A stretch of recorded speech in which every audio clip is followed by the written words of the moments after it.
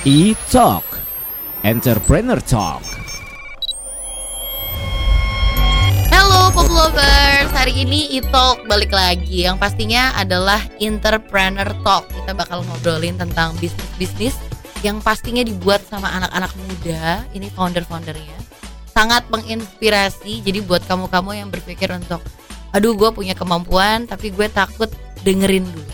Kali aja lo ternyata mau nyari bisnis, mau berinvestasi juga bisa. Wah ini kayaknya lahan yang tepat gitu ya.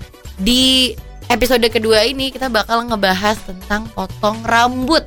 Nah kita sudah bersama satu aplikasi namanya Capster. Capster as you know adalah orang yang punya pekerjaan potong rambut. Tapi aplikasi Capster tuh apa sih? Kita sudah kedatangan. Selamat pagi, siang, sore, malam Mas. Pagi Mbak Jovita. Hai, kenalan Halo. juga. Iya. Namanya siapa Mas? Namaku Yopi Pranakusuma.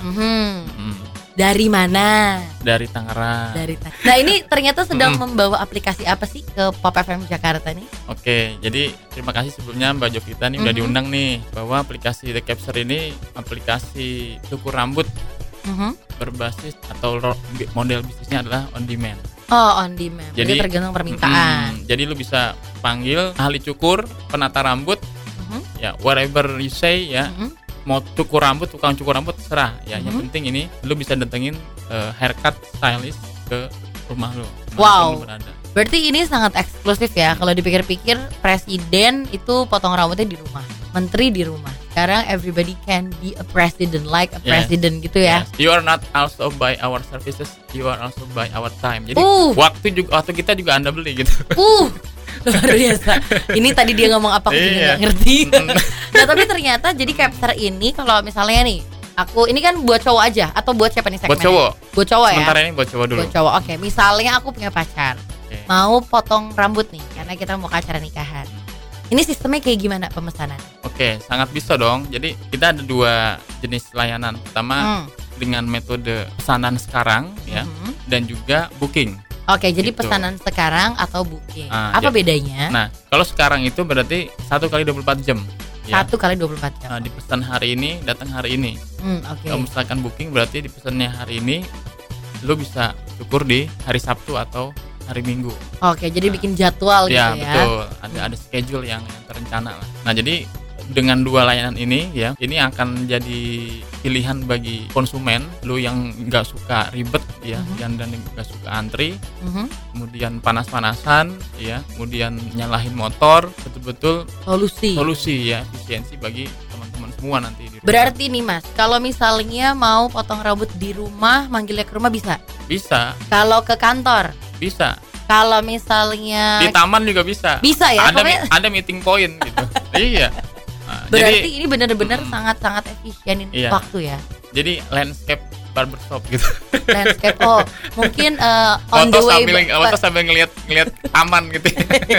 Berarti on the way barbershop gitu ya. On the way barbershop. Boleh. Nah, tapi sebenarnya keresahan apa sih yang Mas rasakan sampai akhirnya jadi ide si Capster ini? Nah, berangkat dari persoalan dari kegelisahan sih ya. Karena kata orang katanya untuk memulai usaha itu lu harus gelisah dulu gitu. Oh iya benar. Ya lu harus pusing-pusing dulu memikirkan bagaimana sih bisnis yang kira-kira lu bisa kembangkan gitu ya.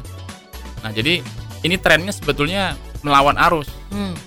Mbak Jovita nih. Ini melawan arus. Melawan arus. Jadi di tengah-tengah sekarang banyaknya industri barbershop yang dia punya gerai ya, artinya yang dia punya toko. Ya, seperti jamur di musim hujan katanya.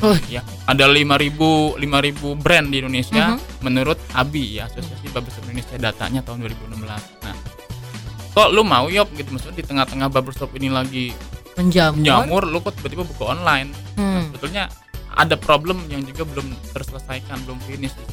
Apa sih problem yang benar-benar Mas notice banget gitu? Nah, pertama segmentasi ya. Segmentasi, oke. Nah, orang yang datang ke barbershop berarti kan orang yang punya cukup waktu ya. Betul. Nah, dia harus rela antri.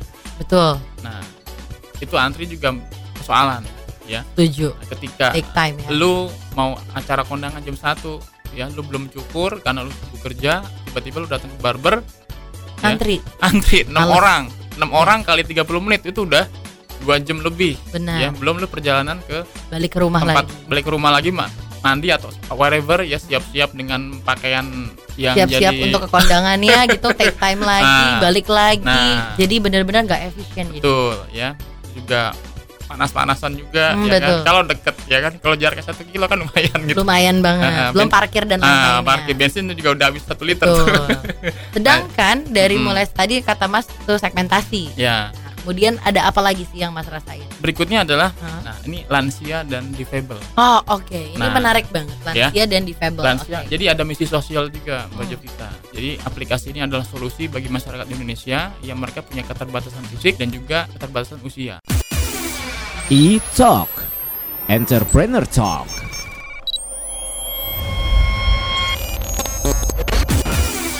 E-Talk, Entrepreneur Talk. Pop Lovers, balik lagi sama Jovita Eliana yang pastinya di E-Talk, Entrepreneur Talk. E-Talk ini ngebahas tentang anak-anak muda yang sukses berbisnis. Yuk kita lanjut lagi. Tapi kalau misalnya kita lihat lagi, uniqueness sellingnya tuh di mana sih Mas? Oke, uniknya pertama tadi ya, kalau dilihat dari engagement ya, engagement daripada Capster ya. Jadi ketika lo masuk ke aplikasi ini ya, lo bisa pilih booking atau sekarang, dan kemudian lo bisa pilih Capster suka-suka ya. Jadi dari profil mereka ya yang sudah terkoneksi dengan sosmed mereka baik Facebook maupun Instagram, kita bisa pilih Capster yang serak dengan kita. Wow. Dari sisi penampilan mereka, kualitas cukur mereka yang mereka posting di Instagram. Jadi tidak membeli kucing dalam karung gitu ya. Oh benar. Nah, jadi ya artinya memang kita buat interaktif lah di aplikasi itu. Jadi benar-benar ada sebuah interaksi antara kita sama si Capsternya itu sendiri. Jadi bikin nyaman kita juga kan. Tapi tantangannya apa Mas sebenarnya sama The Capster ini? Nah, tantangannya sih pertama membangun kesadaran ya bahwa di negara-negara maju itu ya cukur rambut itu udah jadi sebuah gaya hidup, lifestyle ya. Nah, tapi kasih bocoran Mas. Ini kasih bocoran. Tadi kita udah ngomongin target marketnya. Nah, sebenarnya dari The Capster ini sendiri, kasih tahu dong biayanya berapa sih? Menariknya di sini kita punya 3 grade. Oh, ada grade. Ada grade-nya. Jadi pertama premium, ya, kedua gentleman, and the last classy atau berkelas. Nah, kalau premium itu start 50.000, ya. Kemudian gentleman itu 70, dan kemudian classy itu 100.000. Perbedaannya apa sih kalau harganya cukup signifikan? Nah, premium ini ya, kita memilih Capster dari barber-barber yang semi modern. Ya, bukan, mohon maaf, pangkas rambut ya. Jadi betul-betul kita seleksi ya Capster ini Capster yang berpengalaman di barber modern. Jadi memang Capsternya ini job profesionalnya sebagai seorang haircut, hairstylist gitu ya. Kalau dari gentleman. Nah, gentleman dia yang betul-betul mengusung tema barber, truly barber ya. Barber. Yang fasilitasnya sudah ada blowing, cuci rambut segala macam ya, sampai dengan shaving ya segala macam ya. Kemudian pomade dan segala macam. Dan dari fasilitas barber juga sudah mumpuni ya. Jadi memang barber berkelas millennials banget dibawa ke rumah di gentleman. And how about class? Class ini profesional. Oh, ya. Ini menarik. Ya, yang dia itu betul-betul jam terbangnya tinggi, ya, good communication, ya, good attitude, ya. Ya berarti secara kemampuan dan prestasi bisa dikategorikan lo profesional nih. Ya. Jadi harga nggak bisa bohong bos, gitu ya. Promosinya gimana sih? Kayaknya di Capster ini perlu banget untuk orang-orang tahu, karena ini menjadi sebuah solusi loh untuk orang-orang yang nggak punya waktu banyak untuk potong rambut. Nah, jadi kita kembali ke flashback ya. The Capster ini kan memang sudah dirintis dari kurang lebih 2 tahun yang lalu. 2 tahun yang lalu. Itu sebelum kita buat aplikasi. Nah, kita keliling tuh, ya, keliling dalam arti event-event kita lakukan. Pergi-pergi berarti ke bazar gitu-gitu. Bazar, ada event cukur rambut. Nah, kemudian ada ide, kemudian ini harus segera realisasikan menjadi bentuk mobile aplikasi Android gitu. 6 bulan yang lalu ya. Jadi belum lama. Launchingnya baru kemarin sih, bulan Maret. Wow, berarti ini kita pertama kali ya? Iya. Wih, mantap. Berarti launching secara aplikasinya baru benar-benar bulan Maret. Makanya tagar kita Mbak, cukur rambut online. Tagar 2019 tambah ganteng. Gitu. Berarti di bulan itu campaign kita di sosmed itu. Itu berarti 2019 cukur online, 2019 tambah ganteng.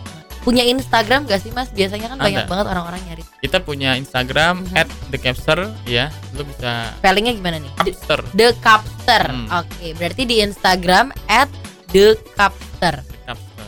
Kalau Facebook ada? Facebook ada, Ada. The Capster juga. Terus website juga kita punya ya, www.thecapster.com Mhm. ya. Kemudian juga di mobile Android juga kita sudah ada. Berarti masih di Android aja ya? Ya, Android belum ke Ya, App Store. Berarti App nanti Store. akan soon to be Yes. ya. Nah, berarti promosinya sudah ada bisa. Berarti nih buat masih pop, online marketing betul. benar. Jadi buat pop lovers, kamu yang sangat punya waktu terbatas, kamu bisa banget cari di Instagram, cari namanya The Capster. Tulisannya DKAPSTER Yes, gitu ya. betul. Itu bisa juga ada di Facebook, ada juga di websitenya langsung. Kalau gitu pop lovers, thank you so much udah dengerin. Ini adalah episode kedua dari e-talk Entrepreneur Talk. Sekarang dengan segmen yang berbeda. Kalau kemarin parfum, hari ini kita ngomongin The Capster, jasa. Jadi kamu yang punya keterbatasan waktu udah nggak ada lagi cerita, ada The Capster solusi.